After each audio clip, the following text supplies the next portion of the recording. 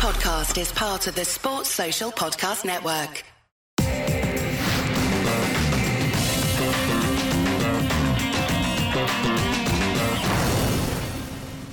Hello. Hello. Hello. We are live on YouTube. I just saw some bad news that unfortunately Bluey and Rusty have both been fatally run over retrieving a cricket ball from the highway. So That's not funny. So there's no further details, but unfortunately that story's come to an end. That's not funny. It's very funny. That was not funny. It was funny at all. I Who think was people are Bluey going and a bit Rusty? overboard on Bluey. Who's Bluey That and was Rusty? my Can't Let It Go. So we've also ruined that. Well, you could, but I think the whole world knows about the Bluey cricket episode, and it's not like some masterpiece. It's like 7 minutes of cute entertainment. Have you seen the State of Origin one? Yes, No. that's an awesome one. That's an awesome one. Yeah. Yes. They Yeah, are get on talking about it Bluey. as, even though Ray Warren only did 99 games, that they're saying that they should count that as his 100th game. That's true. So R.I.P. Bluey and I love Rusty. Bluey. It's awesome. I didn't know Rusty. Maybe I don't follow the canon of it well enough to know, but I know there's Bluey and Bandit and Bingo Rusty's and the Chili. cricketer. Rusty's the Donald Bradman of the show. I haven't seen that Rusty's one your yet. jam. Can you do some stats on Rusty? Well, I'll have to watch Well, the he's dead episode. now, so. Menace. Shut up. All right, everybody. Welcome to Cricket Unfiltered. I am Manners, joined by Jaleesa Apps in studio. One way to get around all the technical problems is bring her in person. And Paul and my HR issues. Yes, and Paul is dialed in from his house, so the rumours can persist that they cannot be in the room together. Welcome, Maybe Paul. We've never been seen together in the same room. Have you ever actually met in person? I'm actually I'm under house arrest. I don't know why, but Yeah. there's a huge Yeah, the cage room around is me. gonna start.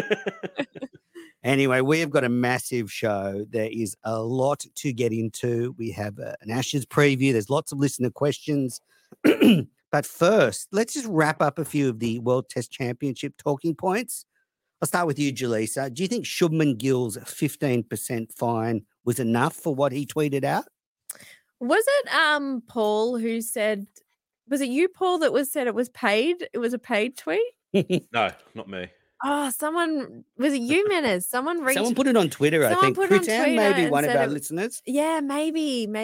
That said it was a paid tweet, which I thought was quite funny. I didn't have the extreme reaction that everyone else had. I mean, yeah, I thought the fine was fine. The Okay. fine was fine. The fine was fine?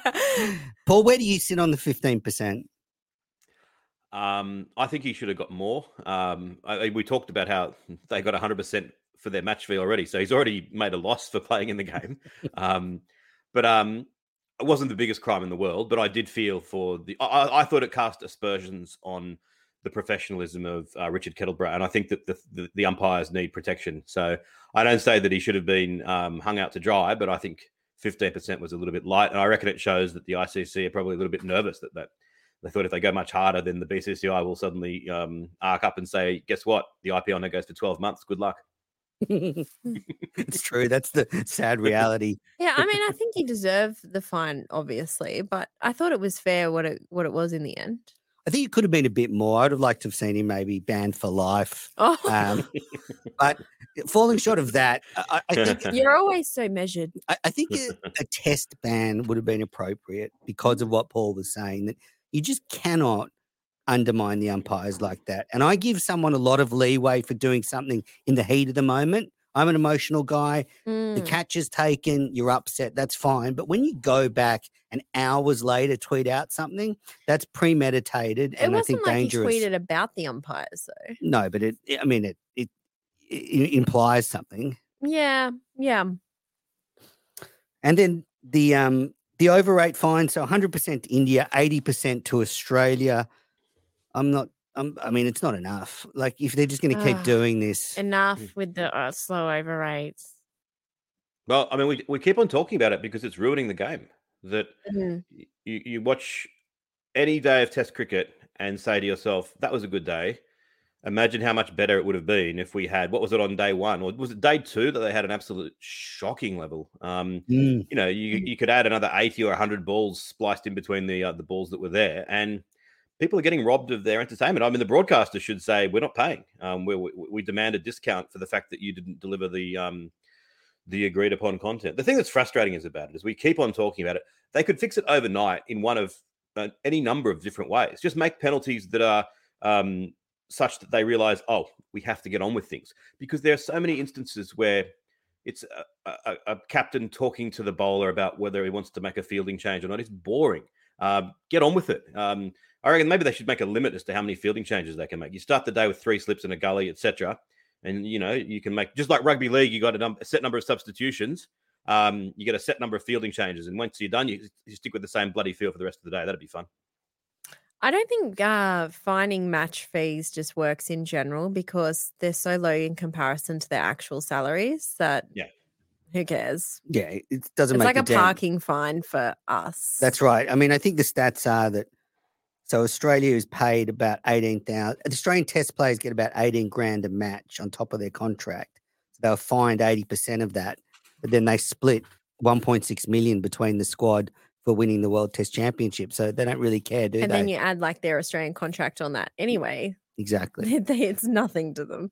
And it's not as though we're expecting overrates of They're doing it on purpose. Their accountants are saying, slow the overrates down. Slow the overrates. We need another tax deduction. It's almost the end of the financial year. Do we have an end of financial? I think you've cracked it. That's what they were doing. We need an end of financial year sponsor.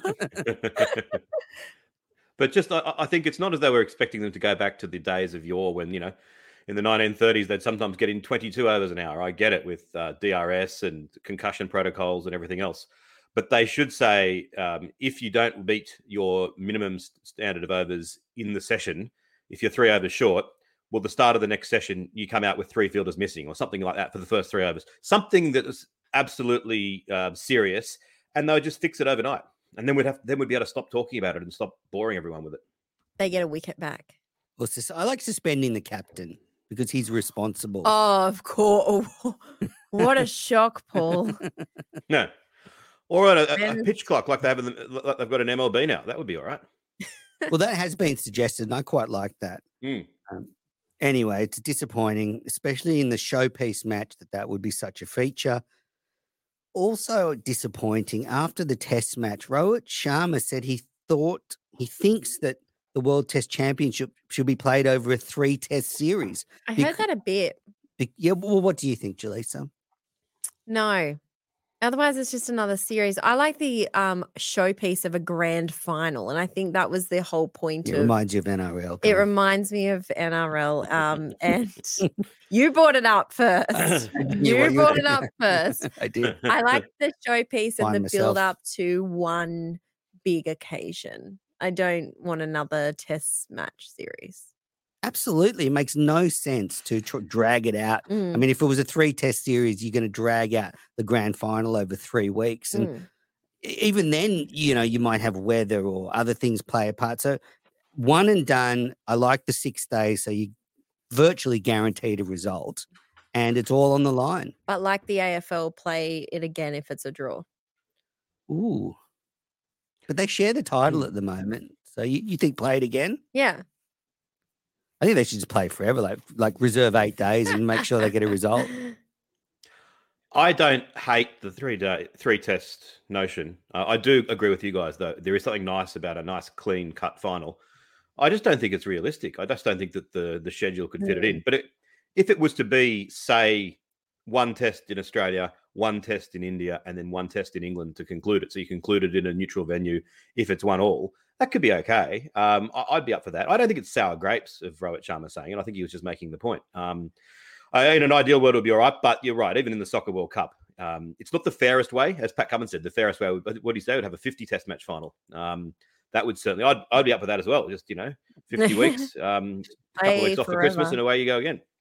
But if that was the case that you were going to play 3 tests, say in this series, in this championship, it's not realistic with the Ashes. Like Australia just couldn't do it. Well, no, and India couldn't do it either. No, you look true. at the IPL and their commitments. It's folly to think of, it's folly for Sharma to suggest that in that. The only reason I'm not more angry about it, I'm not angry about it at all, is that if it did happen, it would mean 2 more showpiece Test matches at a time when Test cricket is struggling. That's the sort of other appeal that it would have for me.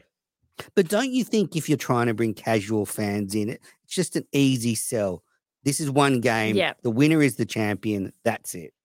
Yeah, but I'm also saying if there was another match taking place starting in 2 days' time in India, there would be huge interest as well. That's true. In India, especially.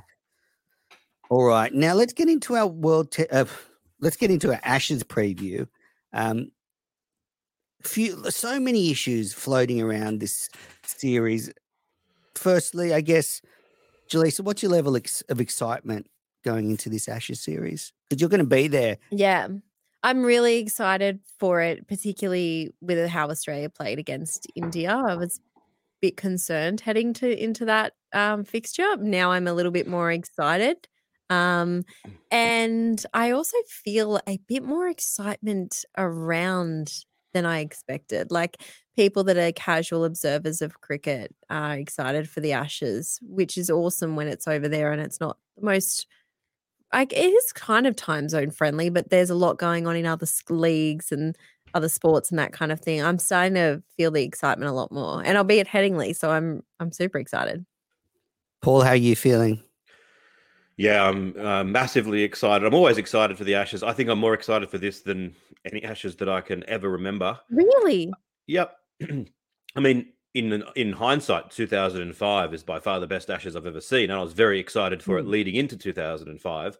But obviously, I didn't know it was going to be that good. But so in the lead up, I think this is the most excited I've ever been. The only sour note for me is that, unlike you, I'm not going to be over there. Which, if it's an absolute thriller, and if it's 5 ties or something like that, and afterwards they declare that the Premier League's over and England's just going to play cricket and etc. Part of me will be like a little bit sad, thinking I really should have been there. So that's the only sour note for me. And after the experience of the World Test Championship, I don't think I'm quite as good at the late nights as I once was, and that was my main strength in life. And so if I'm struggling to start watching cricket late at night, then I don't know what I've got left. Given my track record with particularly overseas cricket matches, you'll expect the first day of Headingley to be rained out. So you're to blame if that happens. Absolutely. I'm excited, but I must admit the Ashes doesn't bring out my best qualities. What would you call your best qualities, though? Because I suspect the best qualities that you would call and the best qualities that maybe someone would value might be different. Like, I don't know what's happening, but I'm actually like the hate for the English is just sort of bubbling up inside.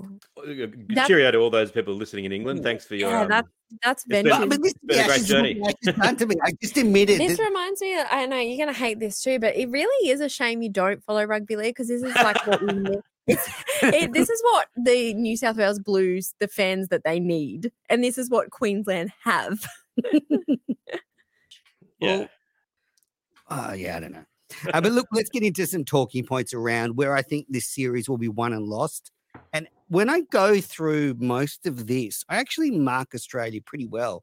So I'm really confident going into the series. We'll start off with, something that came out in the World Test Championship final was that Australia had a very poor catching rate in the last cycle, the third worst of any test side, 75% only.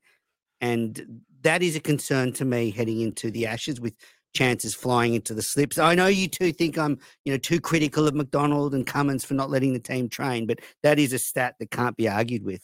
No, I do want to argue with it. I've actually prepared up 1 hour little lecture that I'm going to give now on catching stats. No, the only thing I'll say is that when you just purely do what percentage were caught, I think you've got to take into account what percentage were difficult, what percentage were easy. And maybe over a long period of time, that percentage does ring true. But I just did it for this test match, just as an exercise then for half an hour after seeing your point in the notes. And to the best of my knowledge, in this test match, Australia caught 13 of 16, so an 81%, and India caught 12 of 13, so 92%. But then when I go back at each catch and work out, in my opinion, how difficult it was and how many runs they saved. So, for example, given throughout history, a test wicket's been worth about 30 runs. Cameron Green's brilliant catch saved 30 runs for the team, but his shocking catch cost the team 30 runs and so on. When I do that, it comes out for the entire match that India... How do you calculate that?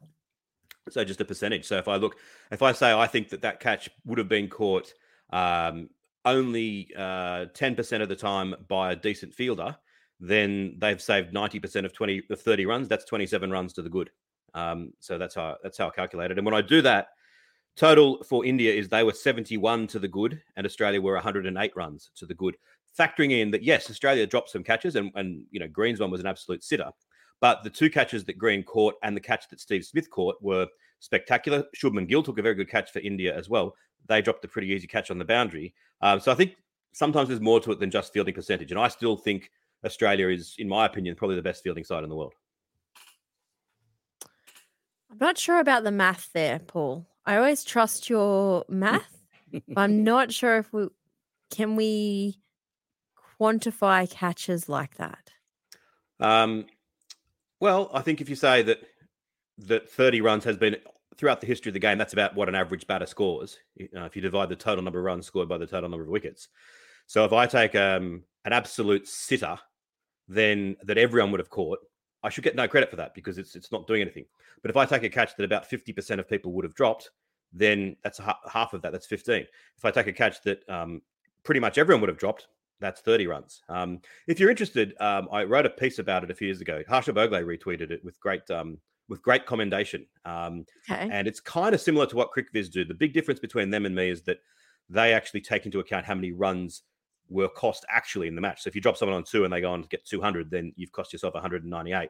And I think that's wrong because it shouldn't take into account the skill of the batter. It should just be a pure fielding measure. And you don't know when you're dropping someone how good they are necessarily. So anyway, I can certainly give you more information on it offline if you'd like, Jaleesa. It's a fascinating topic. Thank you. I just think Australia should take the hard ones and the easy ones as well. Like I think they should. That is traditionally. Yeah. I don't know why they don't, Menners. If you should be the coach, tell them that. I will. I think it might be symptomatic of our aging team. Perhaps. I think it's just a fact of life. Well, I think that as you get into your early 30s, you don't late 30s, your reflexes aren't not what they used to be. But do you think though that could be decisive in this series, the catching?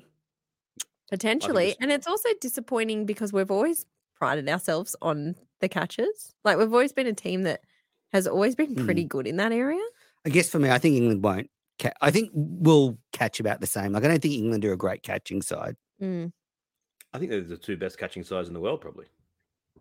All right. Well, we're just going to argue about this. Let's move on. So the other big key, I think, as well for England is Stokes' left knee. How much can he bowl in this series? Because they're looking at going in with 3 quicks and then Moeen Ali. They'll really need Stokes to be able to bowl 15 overs a day. I don't know if they will. I mean, if the wickets are flat, then I agree with you. And having a look at the Edgbaston pitch from what we've seen so far of it, the shots, what's today? We're recording this 2 days before the test. It looks remarkably brown compared to what I might have expected. So if it's a really flat surface, then potentially they will need something out of Stokes. But I think that with Ali and Root can bowl reasonably tightly, I don't think he'll need to bowl as much. And I still think when required, he will be able to bowl the odd decent spell. I tend to agree with that. I just think if it turns out after 1 or 2 test matches he's struggling, then I think that's going to put a lot of pressure on England because, you look at their aging bowlers, Broad and Anderson, Woods, no spring chicken. So I think if you look at the matchup between Green bowling 10 or 15 really good overs a day and keeping all our bowlers fresh as opposed to what maybe Stokes can offer, I think there's a slight edge for the Aussies there. It's interesting hearing Michael Vaughan talk about the fact that they all are a bit underdone, the English, that several of them haven't played much cricket and they've been on the golf course and he's got concerns about that. And it does seem reasonably well-founded, especially if this Edgbaston pitch is going to be flat. I don't understand why they would want to produce... I understand why, because that's the way that they play, but I think that's playing into Australia's hands if they produce flat pitches. Someone said, was it Hazelwood who said that in the last couple of days? Yes.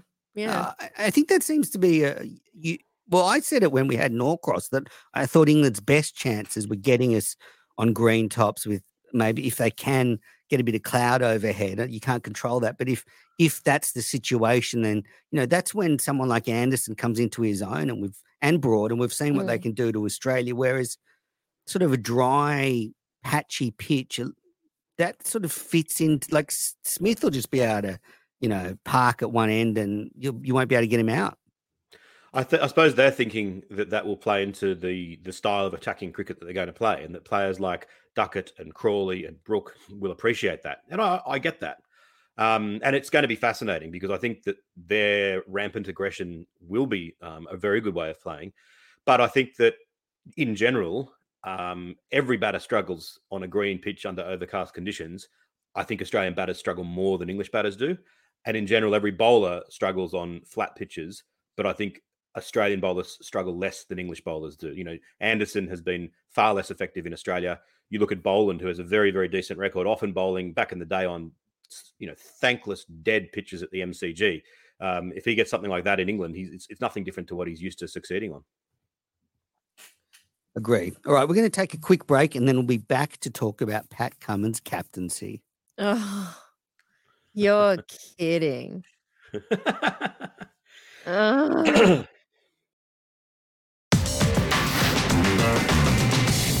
Welcome back to Cricket Unfiltered. If you're listening on the podcast, can we go back to the math and catches? No, please? so I want to talk about the matchup between Stokes and Cummins as captains, and also I think we've seen in this World Test Championship cycle that when the pressure is really on the Aussie bowlers, sometimes Cummins' captaincy can be left wanting, and that is Bazball's tactic. It is all about hitting bowlers off lines, putting off oppositions, and I have a question mark how Cummins will cope with that kind of pressure. Why? Well, because in India, when times got tough, he really struggled. In the first test against India, there was a couple of hours there where he seemed to get a bit lost with the field and what to do with his bowlers. Nathan Lyon didn't bowl for hours. I think tactically, Cummins is not bad tactically, but when the pressure's really on him, the pressure of being the frontline quick and captain is straining. What about when the convivial nature of the sides drops away and there becomes some rancor between them and the pressure really mounts up, and maybe it is flat and Australia's getting nothing, and maybe there'll be a temptation to say, well, we've got to try and do something. Maybe we should do something to the ball. Will he just ignore that and let it happen? Oh, no, that's what Smith did. That's not handling the pressure. Now, I like Smith. I'm more than happy for him to be the vice captain. He did his Good time. point. But I think to keep on saying that Smith was this wonderful captain, the evidence is just not there to support it. I didn't bring up Smith in this conversation. I did. I will say, though, that when I reflected on the World Test Championship, I thought, well, we actually won it with Cummins struggling a little bit. So maybe I don't think it's as big of a sort of burden. Cummins struggling, in your opinion? Well, yeah, in my opinion. Yeah, well, that's not a fact. Well, you're stating it like it's a fact. I think there was a lot of talk that there was a lot of talk from people you were talking from you and people you were talking to. I think a lot of people said on the last two tests in the Indian series, Smith did a better job tactically on the field. Oh, you and your burner account? Nope. I've got no concerns over Pat Cummins and his captaincy. Yeah, I'm not too concerned about that. I think he'll be able to cope. But do you know why? Do you know why I want to win these Ashes so badly? And really, really win it? Why? So you don't have this bullshit argument anymore. Well, I want us to win the Ashes too. 5-0. Yeah, but I think there's a part of you that was going to enjoy. No, if we lose because of Cummins' captaincy, then I will absolutely blow my top. Yeah, but you'll like blowing it. No. This is what I said before. Like, something's clicked now, and it's just all red mist in front of me. Like, I just want Australia to steamroll them, and if Cummins delivers that, everything will be forgotten. I think Richie Beno's point is well made that, captaincy's 90% luck and 10% ability. And then he adds, but don't try it without the 10%. I think when you look at Cummins as 10% in terms of person management, grace, and the tone that he sets, top notch. When you look at his tactical nous, I think he's slightly below average. I think Smith was slightly below average. I think most cricketers are slightly below average at tactics, because why would they be good at tactics when they've spent their whole lives hitting a ball with a stick? Oh, here we go. Here we go.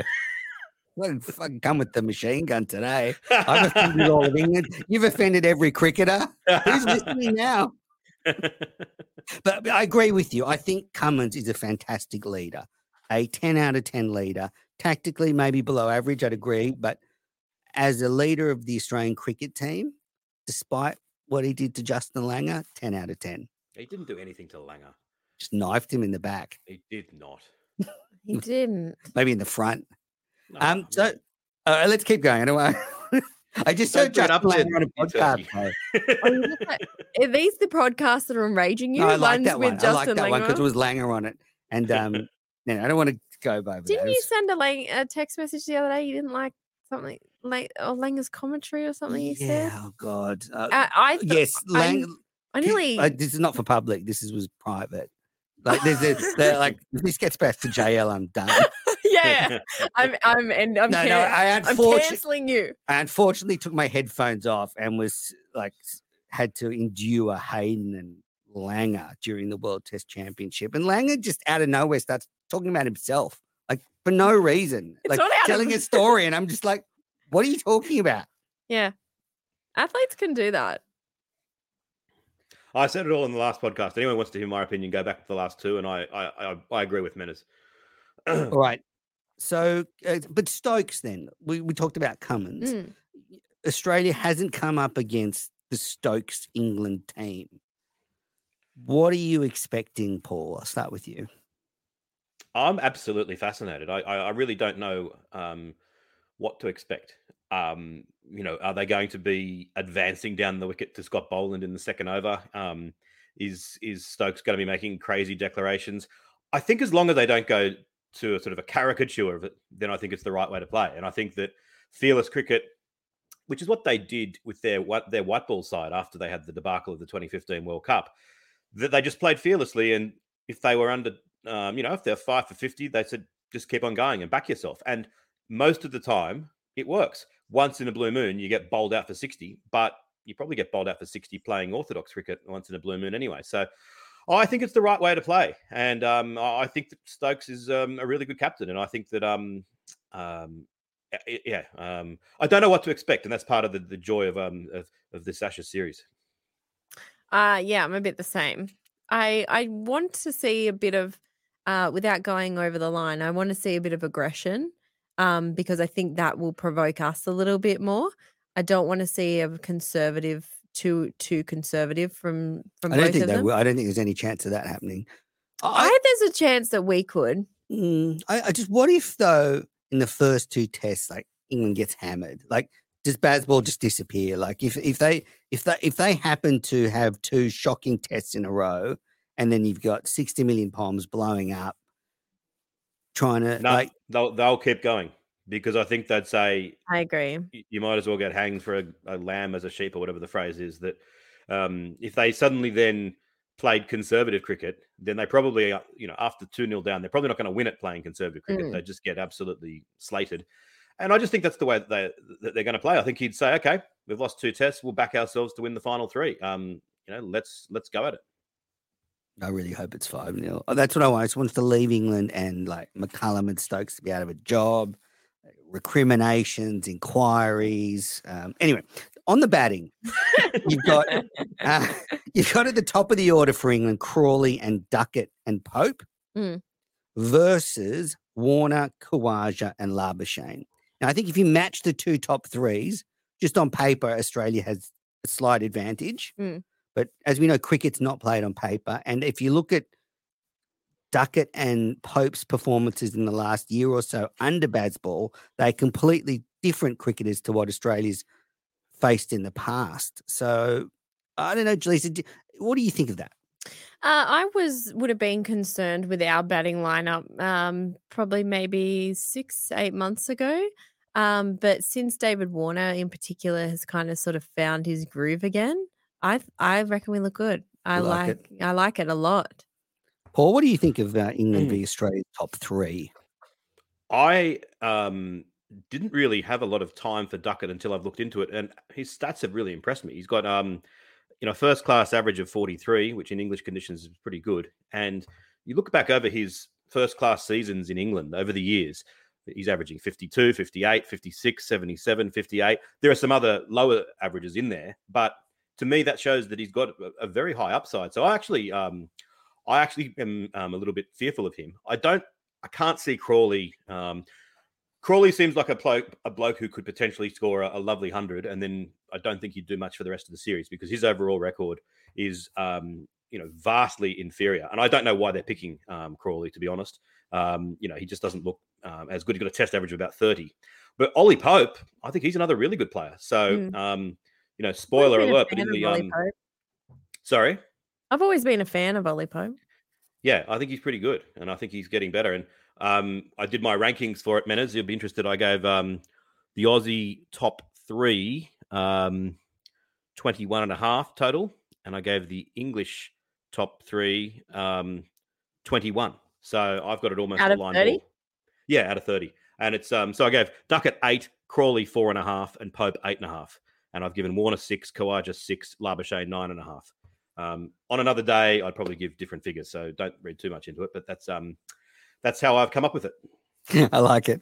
And then you move down the order for both teams. So Smith and Root match up really well at 4. I think obviously Smith's a better player, but Root has the ability to score 4 centuries in a series and be the rock that England bats around, which they'll need if they're going to be slogging everything. Yeah. They need someone in there. So that's a good matchup for England. Do the stats, I'm interested if the stats support my feeling, Paul, that Root has probably been in a bit better form than Smith in the last little while?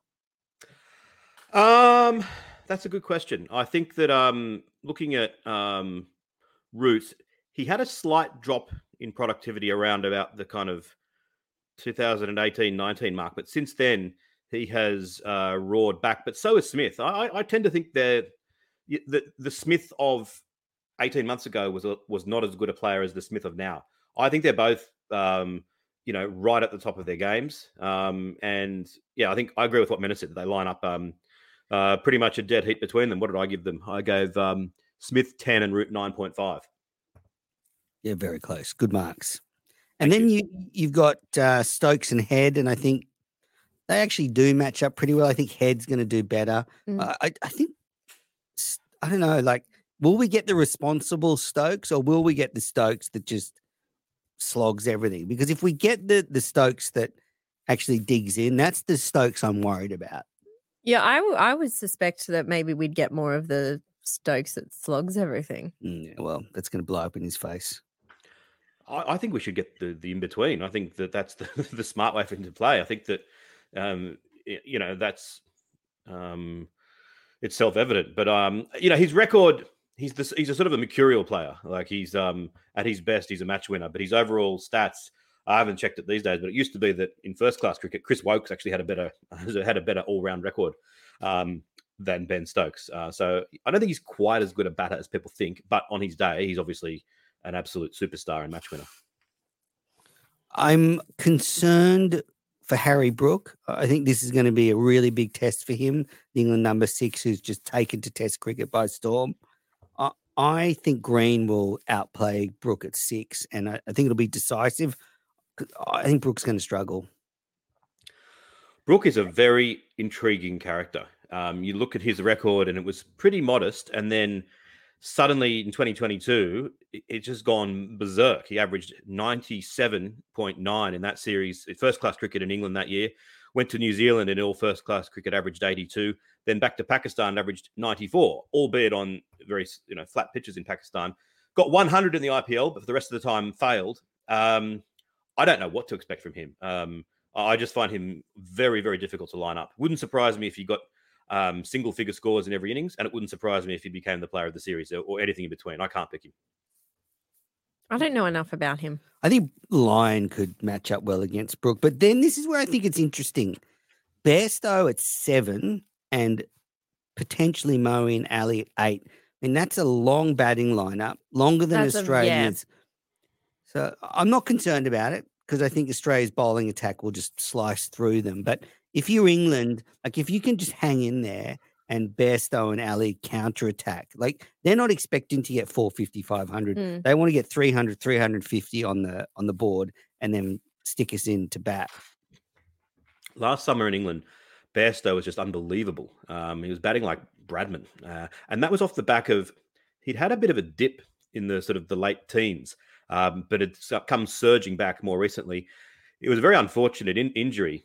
This season so far, he's only had a couple of innings, but he's averaging 27.6. So can he recapture the form of last summer? If he can, then he's a superstar. If he can't, well, he's not.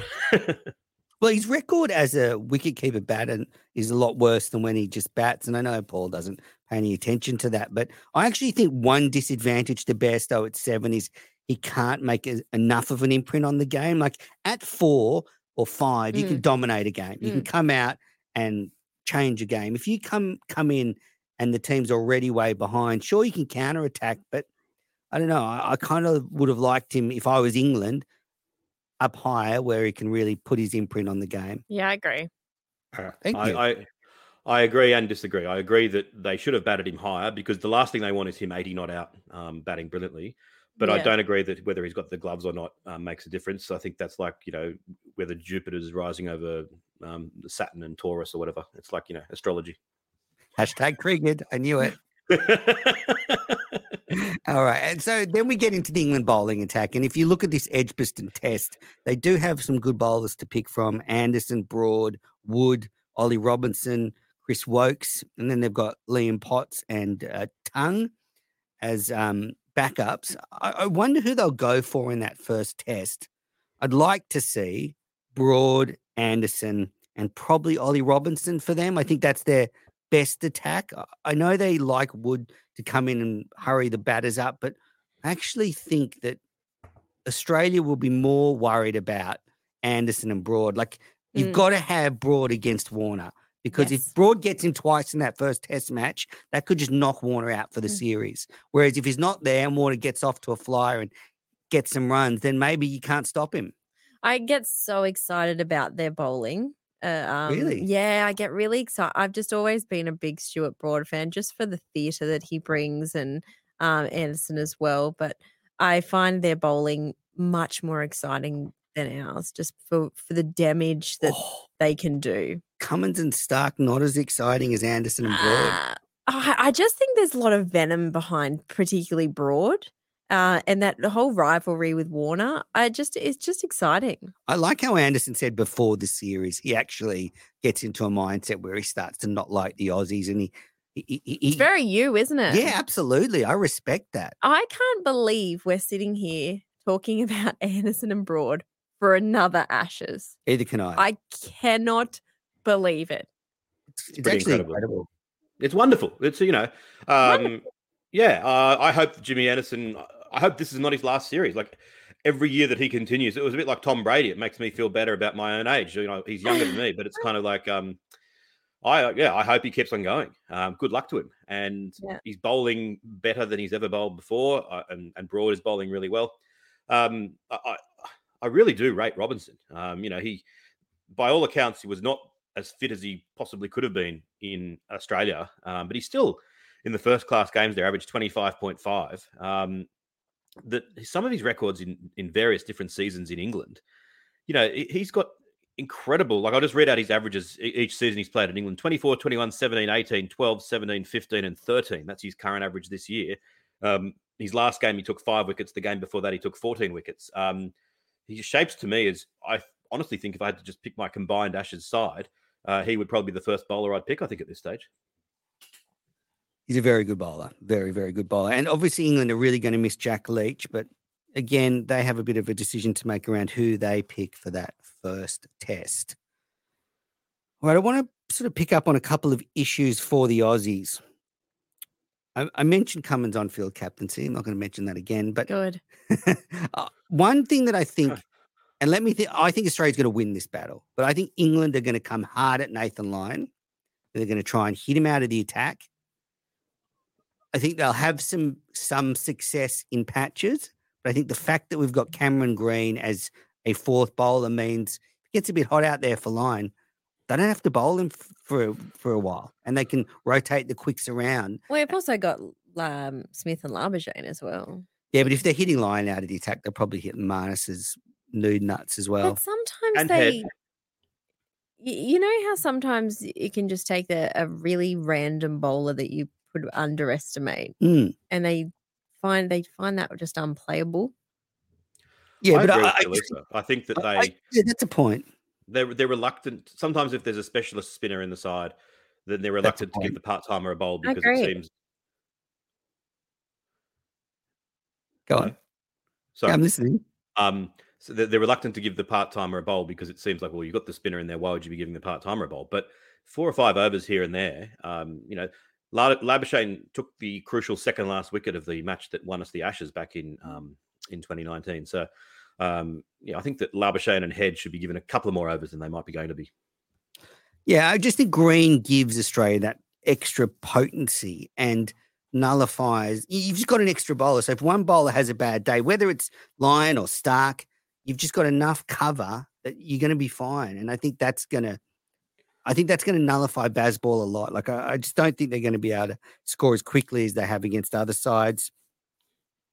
I do think it's going to come down to what the pitch does as well. That if it is a brown pitch, then Lyon will really come into his own. If Australia get to bat first, and we get to bowl in the second innings, then it could be the comments on Twitter at the moment below the picture of the pitch are from everyone saying bat first, win the game kind of thing. Which, as I said, it's not what I expected. The Edgbaston wickets so far this season, only one side has got a good score. There's been 3 games. The first game, Warwickshire got 450. Pretty much every other side has struggled. So I think this pitch looks a little bit different to maybe what those pitches would have looked like. All right. Now, the very big question. I'm going to start with you, Jaleesa. Which 3 fast bowlers for Australia line up at Edgbaston? Who are you leaving out? I'm leaving out Josh Hazelwood. Hazelnut dropped. Yeah. Wow. I don't think he will be. And I base that mainly because he did the media.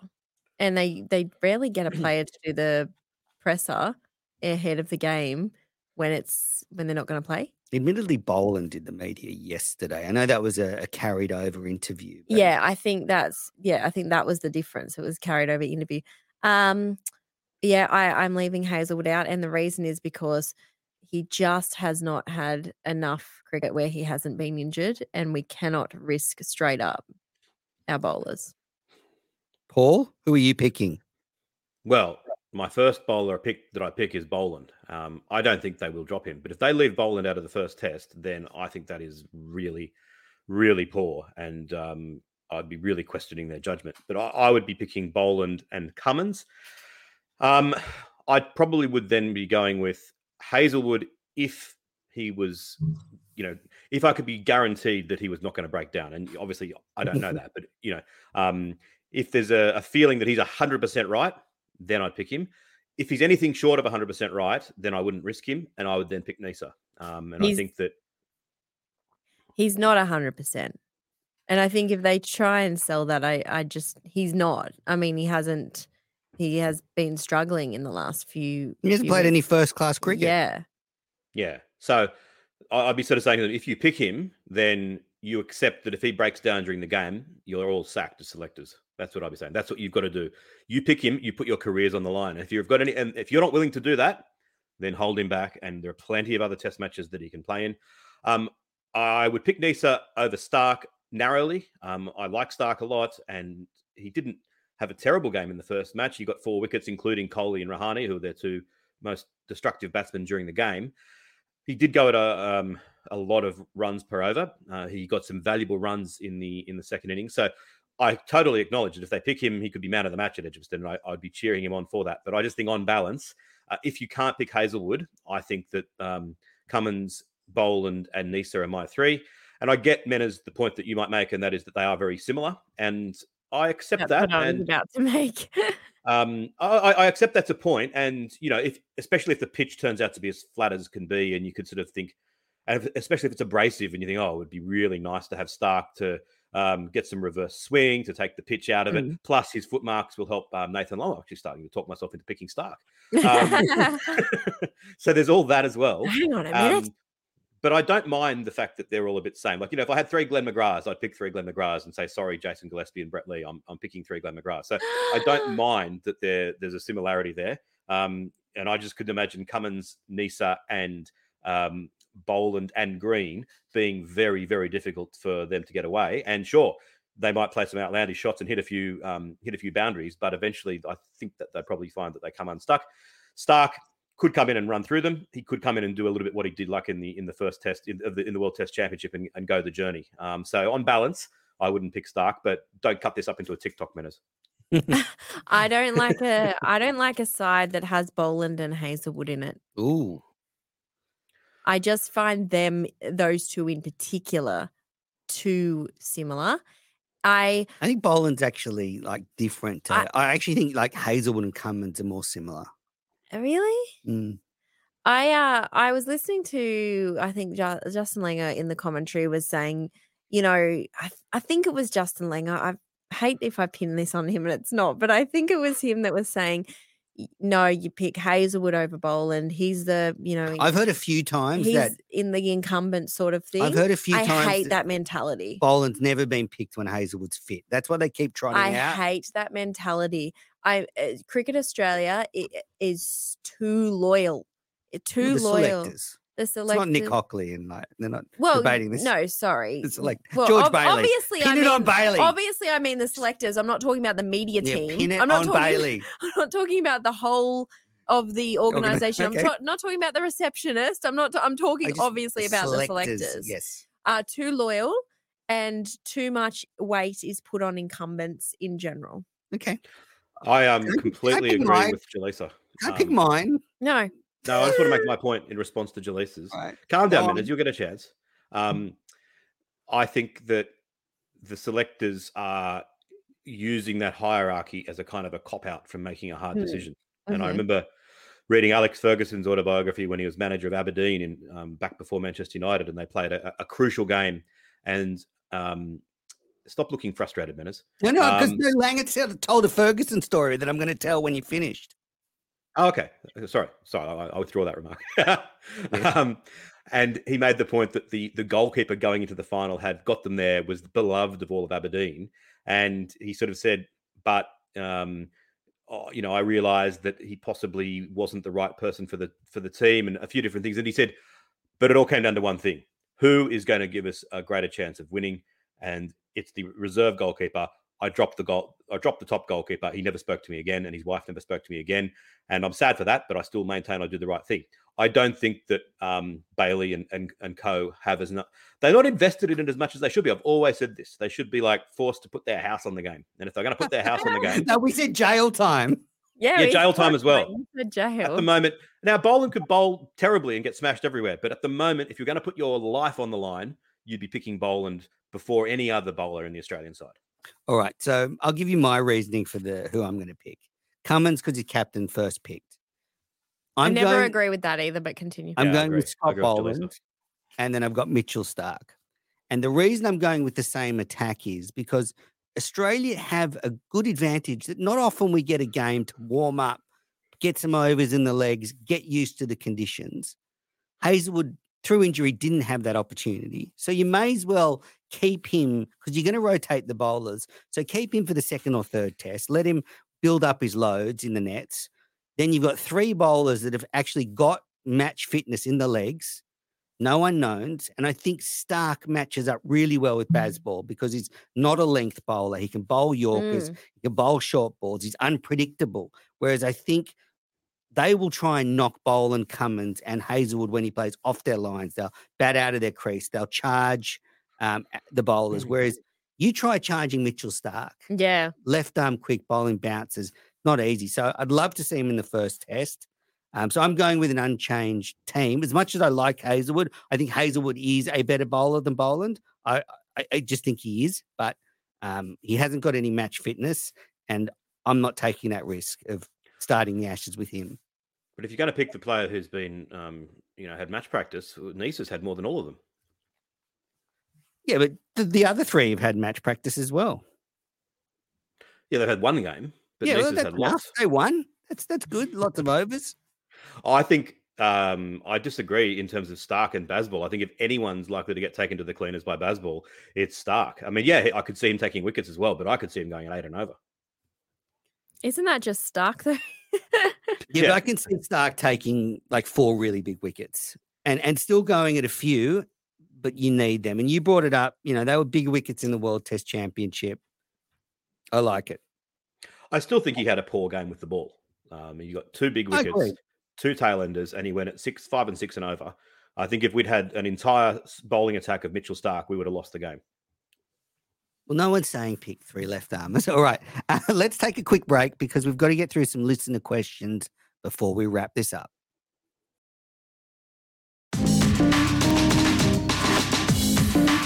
All right, welcome back to the Cricket Unfiltered podcast. It's our Do you Ashes think anyone preview. watching live walks away during that? No, and then they hear us There's talking like 8 again? people watching And live, they're- Jaleesa.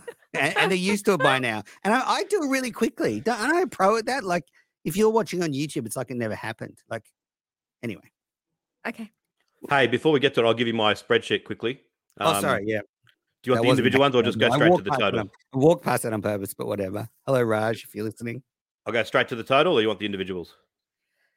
You got to give us the individuals. You go. What's the spreadsheet on We're- what? That's just for, Paul rates every player and then a couple of other things, and we get a total mark. Very Yeah. Fox Sports News. so out of 10 for the batters, Warner 6, Kawaja 6, Labuschagne 9.5, Smith 10, Head 8.5, Green 6.5, Carey 7.5, Stark 4, and then a combined Cummins, Lyon, and Boland of 1.5. That gives us a total of 59.5 for England. Duckett 8, Crawley 4.5, Pope 8.5, Root 9.5, Brook 8, Stokes 7, Bairstow 9, Ali 6.5, Broad, Robinson, Anderson, a combined total of 2. That gives them 63, a slight edge. And bowling out of 20, Cummins. What are you laughing at? Slight edge with the batting for England. Go on. Mate, the figures are what the figures are. You I can't rate them, control though. They're subjective ratings. No, I'm not saying. Yeah, I'm not saying this is any more than just a bit of a fun exercise. So bowling out of 20, That's fun for me. Cummins 17.5, Boland 18.5, Stark 15, Lyon 15. The final bowler gets a rating out of 10. That's Green with 8, so 74 for the Aussies. And for England, Anderson 18, Broad 17.5, Robinson 19, Ali 13.5, Stokes plus Root 7 out of 10. Total 75. They beat us by 1 in the bowling. Fielding, I give the Aussies 9.5. I give England 8. 1 percenters, I've listened to you, Menners. I've dropped the Australians to 6, and I give the English 10. So overall, out of 200, Australia gets 149, England 156. So it's almost a dead heat. I would say that if they were correct and you did 1,000 simulations, England would win, 510 and Australia would win 490. But obviously it comes down to who performs on the day and who gets the better of the conditions. Thank you. The worst marks I've ever heard. Thank All you. right, let's get Thank into you the for listener listening to questions. Paul's TED Talk. Let's get into listener questions. All right, first one from Kevin. Well, hi, Menners. I'd love to know your predictions for the Ashes, but we're going to go through everyone. I'll start. Top run scorer for either side, Steve Smith. I mean, that's just a gimme because he's just so good in English conditions. I sort of think someone like a Cameron Green at 6 might be a smoky. Can I put a smoky in there? Yeah, top run Travis scorer. Head. Well, it's not a smoky. I mean, he's like No, scored but 160 in the but World- everyone would say Steve Smith. Or, Okay. What about you, Paul? Who's the leading run scorer for both teams? Like, what do you mean a smoky? Well, I'm not going to go Cummins, am I? Like, No, that's true.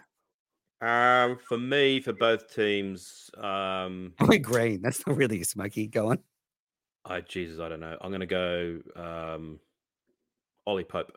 Yeah, I like it. I knew you'd go something outrageous. All right, top wicket taker for either side. hi. England, Robinson. England Robinson, like it. Jaleesa. This one you won't agree with. I'm going to go Stark. I reckon he's going to have a blinder. I love it because I love it. The conditions will suit him. It could happen. I think it could go either way. It could be disastrous, but I want him so badly to do so well. Yeah. The sensible thing for me is Pat Cummins because he'll likely play 4 or 5 of the tests. So then he'll probably take most of the wickets. But I actually think someone like Cameron Green, I said him with the bat, but also with the ball, unless he gets injured, he will play all 5 tests. And he might be the only fast bowler for Australia that does that. He might take 20 wickets and be the leading wicket taker for Australia. Might not to get the series, though. Big call. I mean, I don't disagree. I think it's going to be hard for him to get the number of overs to be best bowler of the series. But if he starts to dominate, they'll give him the ball more and more. I'll take Scott Boland as mine. Love it. I love that. Right now, the series result. Jaleesa, what is yours?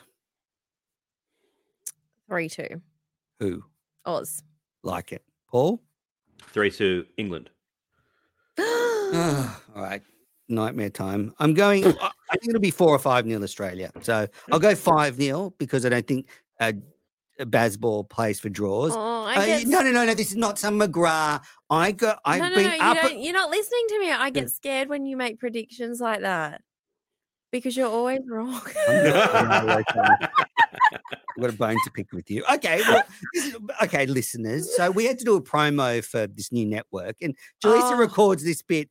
And come and listen to Mena's insane attention-seeking cricket opinions, which I edited out swiftly. That was the best part of the promo. Which of your co-hosts says Tim David should open the batting? Glenn Maxwell should open the batting. Wicket keeping doesn't matter. Batting orders doesn't matter. Captaincy doesn't matter. Which of your co-hosts does that? Whoever he is, he's smart. That guy. Yeah. That's some good points, Menas. Which of my co-hosts is just, you know why you don't say any of those things? Because you're too busy slamming Pat Cummins.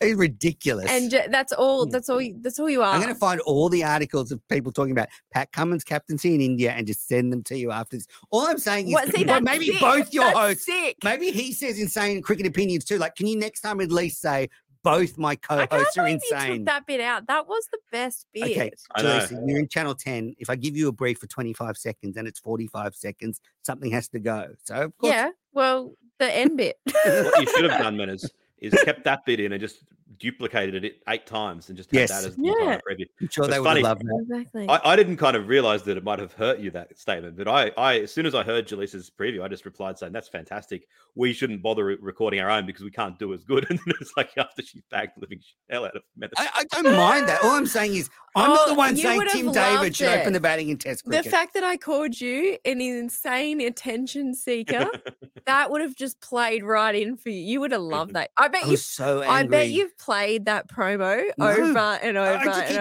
thinking about little Paul Dennett over here just scooting by with his insane cricket opinions flying under the radar, and I get labelled with the shit. All I'll say is that my comments around Tim David, I can imagine if we had done a podcast in 2009, would have had exactly the same debate about David Warner, and you would have said there's no way he can ever play Test cricket. I would not have. You would have. I would not have. Absolutely not. All right, now, okay, I'll just finish on that 5-0. Look, not hyperbolic or sort of a Glenn McGrath. Whenever I look at the questions that Australia have to face, I think they've got an answer.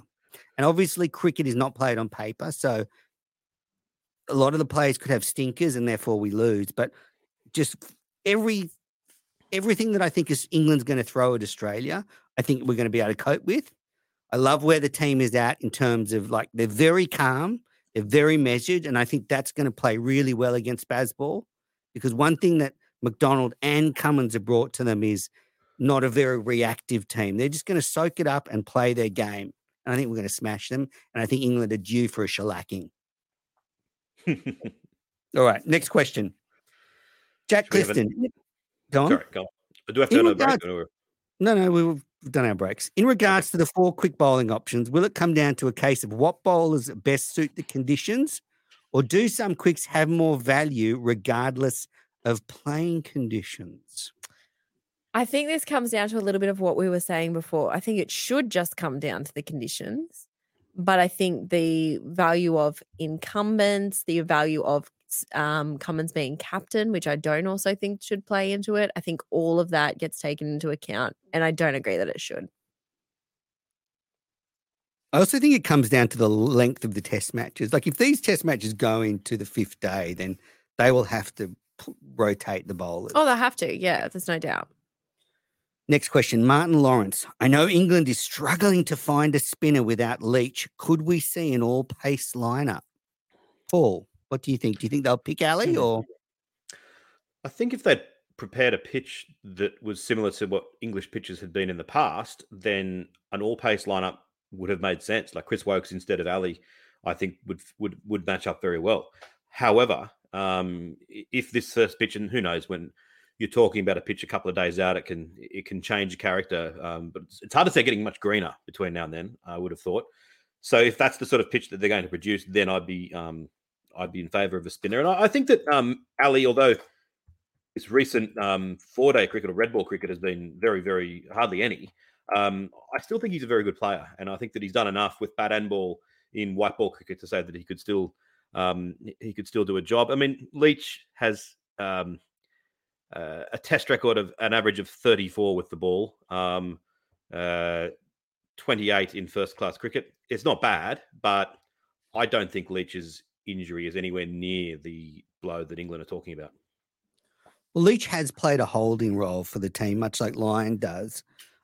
I guess Moeen Ali does match up pretty well against Travis Head. He has had a weakness sometimes against good off spin, so that could be an area, just a one-on-one matchup. I think, though, if you've got 3 quicks and Ali, and that's where I was saying before, then you need Stokes. So I know you think the part-timers might be able to bowl, but yeah, I could see them actually dropping Ali and picking 4 quicks. I think that would be a huge mistake. Mitchell Hall, if England lose the first test, do they have any surprise packets waiting in the wings? Paul is probably best, or yourself probably best place for this. I definitely haven't watched enough of their lower grade. Well, they've got some decent bowlers in the wings. Matthew Potts is the sort of bowler that could do well against Australia. He's a very English style of bowler. I think that he could be handy. We mentioned Chris Wokes. So, he's always someone that Australia in England has found particularly difficult. We touched on Mark Wood. I think that he might play a part at some point, although I don't think he's quite as effective against Australia as maybe he is against other sides in English conditions. And there's Tongue, Josh Tongue, who did well against Ireland. His record's reasonably okay. It's not amazing, but he obviously can bowl as well. So I think there's a few possibilities. There's a few possibilities there. As for the batting, I don't know. I don't think they've got many people. There's Dan Lawrence, who I don't. Yeah, he's in the squad, but I think that's where you can see they're struggling in the top order, because they did talk about Stokes opening the batting to bring Bairstow up. So I think that's something you might see. What about his name's gone out of my head.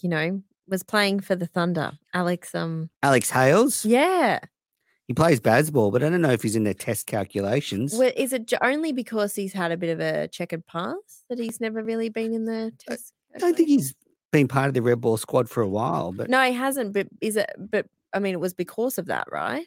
So why? I think that's why he wasn't in the white ball squad. I think he was a little bit further away from their red ball squad, regardless of the. He's not the worst. There's also Liam Livingston. There's Joss Butler. Oh, yeah. There's a couple of guys there that could be okay, but and they're the sort of players that you would think that they really like. But I think that they're going to go with I think their lineup's fairly settled in terms of their top 7 anyway. All right, Aiden, is there pressure on Marnus to score a century this season? He's only scored 1 century outside of Australia in international cricket. Aiden, no, he averages 60 almost at test level. There's no pressure on him to score a century. I think Australia needs him to perform well, but performing well in England can be batting through a couple of tough sessions while the ball's moving around. So I don't think there's pressure to score a century, no. No, I think there's no pressure on anyone if we're winning. That's it, especially not when you're scoring that many. I think a century for David Warner would be good. And Aiden has asked, how many runs will Warner need to make in Edgbaston to retain his spot in the team? What do you think, Jaleesa? I think that comes down to the overall result. If we win, I don't think it's really taken into account much at all. A loss, well, I guess it depends on how everyone else performed. No, you're right. You're right. If we lose, then you can't really put a number on it. No. What do you think, Paul? What does he need to do? Yeah, I agree with Jaleesa that the results come into it as well. Like, if he has a similar game to this first one where he gets, a few runs without dominating, but Australia win, then I think that'll be fine. If Australia get absolutely rolled and he fails, then I think that's when it starts to crystallise. But I've said it before, I'm not convinced that the alternatives are going to do necessarily any better. Just back on that on Labuschagne, I agree there's no necessarily great pressure for him to score 100, but if he's going to be talked about as one of the, borderline all-time great in the years to come, or actually fully fledged all-time great, his home record at the moment averaging 70.5, which is just incredible, and his away record averaging 39.4. So there's not pressure in the sense that if he doesn't score hundreds, he's going to get dropped. But for him to really move into that that pantheon of the superstars, a decent Ashes series can't do him any harm. By the way, I'm backing Warner to have a big series. I think he's got one left in him. I'm going to put him in for, say, at least 350 runs in the series. Flat pitches, he's going to come out and swing the bat. I think he's going to be decisive. I think he's going to have a much better series than Khawaja. And I think Warner will all be there at the SCG, clapping him off. I think that is a very interesting element to it, the fact that he said that. I liked that he put a timeline on his retirement, but it felt almost like pressure on the selectors to keep it going until then. So I don't think that they should be pressured by that. I think the selectors, if he makes it all the way to the test before Sydney and on balance 51-49, they think he's not the right player to be picked in Sydney, drop him. It's not a kindergarten. It's a professional sport. There's not, don't give him a fair. I like him. I'd pick him. But if they make the honest judgment, the NRL. Have you followed the Canberra Raiders, Jared Croker? Happy place. I'm too scared to answer that because Metas might play the sound that he's got. That if I speak, I can't reach it. Don't worry. No, but I just don't see why would you not pick your best side? And I feel you. No concept of a farewell test. Okay, but what if? Okay, well, I'm backing Warner to come good, and then it won't. So am I. I think he might, and I hope he does. I think it is a bit bizarre if they do dish up a number of very flat pitches. I think that he's really becomes dangerous then. Yep, 5-0's coming. A couple more questions, then we'll wrap this up. Chin Music, are you concerned by the length of the tail if Stark or Neser don't play? Then you would have Carey, Cummins, Boland, Lyon, Hazelwood, or Neser. No, he said if Neser doesn't play, that would be the tail. And that's a long tail. I am a bit concerned about that. Okay. I am too. Great question. Two Slips in a Gully podcast. There you go. You got your plug. Concerns over Stark's form. Do we play Boland and Hoff? We went through that one. Concerns over our ability to peg the runs back. India scored pretty freely at times. You two have any concerns about that?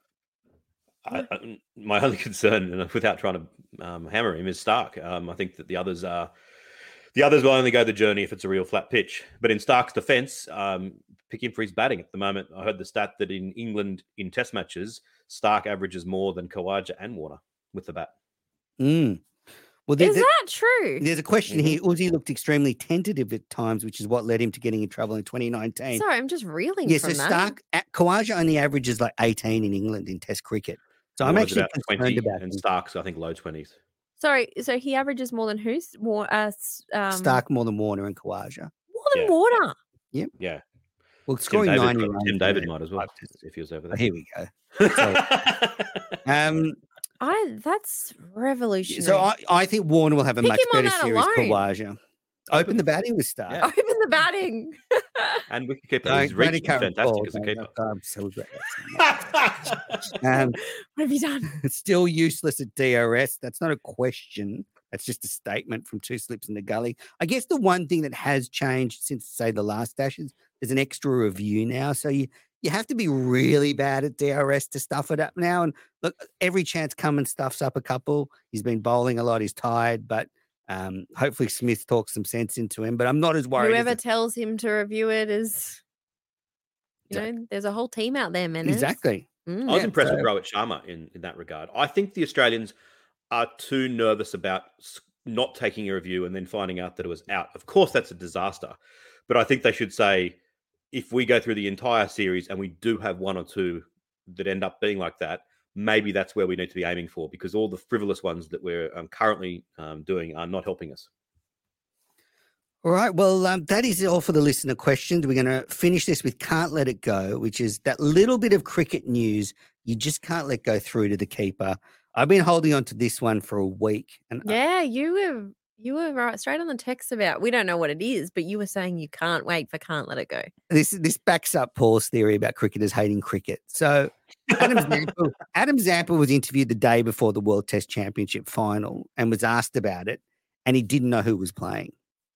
No, that's not true. That's true. He said, and then he said, "Oh, I'm excited for the Ashes," which every Aussie says. You don't even like cricket, and you say that. What? And I'm thinking, God, if I'm like an Aussie teammate, if I'm like, that's go back and find it. It's on SEN somewhere. No, I don't like that. And then Josh Hazelwood today was asked about Bazball. You would have heard this. He said, "I don't watch much Test cricket." Yeah. Like basically, I haven't really seen England play. Yeah. I Paul, did any hear thoughts that. about that? I like the honesty, but that's mad. It is not yet a crime to not like cricket. I have to should state be. that to begin with. It is not yet. Should So be. I appreciate the honesty of them. But Maybe the only don't- thing Yeah, I'll sorry, say go on. is don't say that and then rock up in the commentary box in years to come. That's Then exactly what I was that's going to say. an insult. Glenn McGrath was interviewed recently for the BBC podcast, and they were talking about the 2005 series, and he was making the point that he doesn't watch a lot of cricket, and that's absolutely fine. How dare you go into the commentary box then? Get out of there. They look down upon those who watch cricket, and that's fine, but don't try and earn a living out of it. Jeff Thompson was the same. Wonderful bowler. I'd love to have a beer with him, but one of the worst commentators of all time. And he admitted he didn't watch any cricket except when he was commentating, and it bloody well showed. Yeah, it frustrates me as well. I just find it I don't like whenever anyone sounds like you're making the viewers of your sport sounds like, oh, I haven't got time for that. Like they've got time for watching me, but I don't know. We would have liked David Warner joked about maybe playing a Sheffield Shield match on a press conference recently, and I was going to send it to you because it was like, well, it's like settle down. It's still playing first class cricket. It's not. Yeah, I mean, but they can enjoy it. They can not watch what they're just say. Look, I don't watch it because. But don't you think it's weird for a Test cricketer like Hazelwood, who's going to be like, if you're playing England in the Ashes, wouldn't you want to watch it?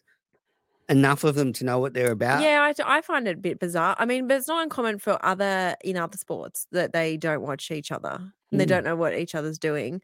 I find it always very bizarre in sport because to me, I want to know every bit of the opposition. So I understand it in the sense of, if I look after my own game, that's all that matters. And if I get too concerned with what the opposition does, then I might start to second guess myself. I get that. And I get that he just doesn't like watching it. As I said, it's not yet a crime, but just don't rock up in 5 years' time and, get on the Channel 7 coverage. Oh, I'm so excited about this. Yeah. Oh, isn't this the best day in cricket? The BBL final. Don't we just look forward to it? Do ya? Jaleesa, do you have a Can't Let It Go? No, I was just going to say how much I love Bluey, but we already did that. Jokes aside, that Bluey episode, it's not some masterpiece. It's a nice cartoon, and I like the fact that there's a lot of Americans who will know a bit more about cricket.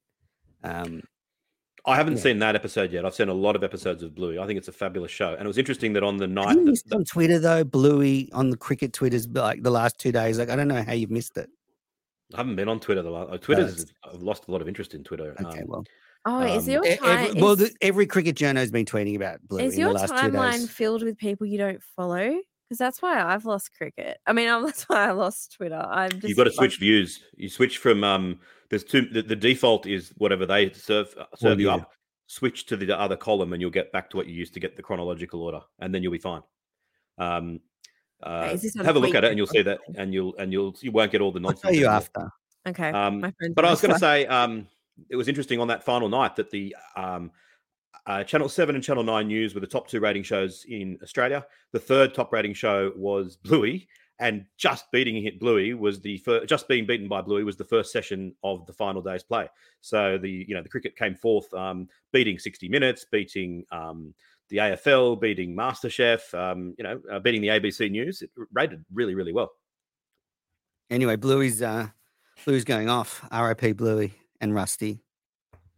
Paul, do you have a Can't Let It Go? I do. Just quickly, just a couple of comments on the live. Martin Lawrence said, Paul is doing his own Roy Simmons calculation. Roy Simon's calculation. I'm tired. I did it before him. When he started doing it, I was like, I've done this. Anyway, thanks to all the other comments. I think Simon's put a lot more thought into his. Oh, mate. Can't. Oh, what'd you do? Don't hurt him like That's that. not- All right, what You you know. can't let it go, Paul. We've got to wrap this up. My can't let it go is that a few weeks ago, Brian Booth died, and he was 89 and had a fine test career, played 29 tests, averaged in the sort of low to mid 40s, captained Australia twice. And predictably, there were lots of really nice obituaries and comments about him, and they were all well deserved. I was disappointed that the Sydney Morning Herald almost said nothing about him. You know, the main sort of paper, well, the main kind of, no, it's no longer a broadsheet, but the main broadsheet paper in his hometown, or the town that he played for, had a 150-word obituary very, very briefly, and a couple of, got mentioned as a sort of at the bottom of the Fitz files, and one or two other little mentions. But, Gideon Haigh in the Australian wrote a lovely obituary. Robert Craddock in the News Limited Press wrote a lovely obituary. I'm very disappointed at the Sydney Morning Herald. And one other thing I'd just say about Brian Booth, that there's also the tweet that Nigel Farage has just put out about criticising the Aussies for not celebrating with champagne, which they didn't spray champagne all over themselves, which they did just to be nice to Usman Khawaja. I'm sure Khawaja didn't ask for it. They just thought, it's a nice thing to do. There's a bloke that doesn't want to drink alcohol. Let's not do that. And I want to make the point that if Farage is thinking, oh, you can't do anything these days. Well, way back in the day, Brian Booth, who didn't gamble, was new to the team, and the players were about to have a bit of a cards game with all gambling and stuff, hard drinking, hard gambling era. Keith Miller, the most kind of swashbuckling of all, recognized this could put him in an awkward situation. So proactively said, hey, Brian, why don't you just, you can be the banker, you can keep all the money. And that way, so, you don't have to play, but it allowed him to be included. And Brian Booth said how thankful he was at that nice little gesture of welcome. And I think that's all that the gesture of with Khawaja is as well. So Brian Booth, a real champion of Australian cricket and really regarded as a lovely man. Rest in peace. Lovely way to finish the show, Paul. Well, thanks everybody for listening to Cricket Unfiltered. And we don't endorse Nigel. No, definitely not. And I think it's this whole debate about champagne is so stupid. Like, well, what is it? Like, it's alcohol. Alcohol does not define whether you're Australian or not. Like, it's such a stupid Neanderthal. I loved all the people being symmetry. Like, who's Nigel? I was like, brilliant. Yeah. If it wasn't clear, I also don't endorse Nigel Farage's comments. And also separately, I'd like to say Nigel Farage is an idiot. Well, anyone who's listened to this podcast, I think, would have guessed where you sat on that. Jaleesa, thanks so much for coming into the studio. What's the plan for you over the next few weeks? Oh, I've just got a lot of work and anxiety to get through before I take off. I wish I had a few more weeks to do everything, but it's fun. Fantastic. And Paul, we'll be catching up a lot. Well, you're welcome on the match reviews, but we've decided what we're going to record a full daily wrap when we can, basically, whether that's 3 a.m. or when we get up. And we're going to sometimes go live at lunch, like when Australia bowls at England for 60 again before lunch, we'll go live and dance on their grave, that kind of thing. When Australia lifts the Ashes midway through the third day of the third test, we'll do it then as well. But we'll do full wraps on the podcast feed definitely every day. Can't wait. Well, thanks everybody for listening to our preview, and we'll be back soon.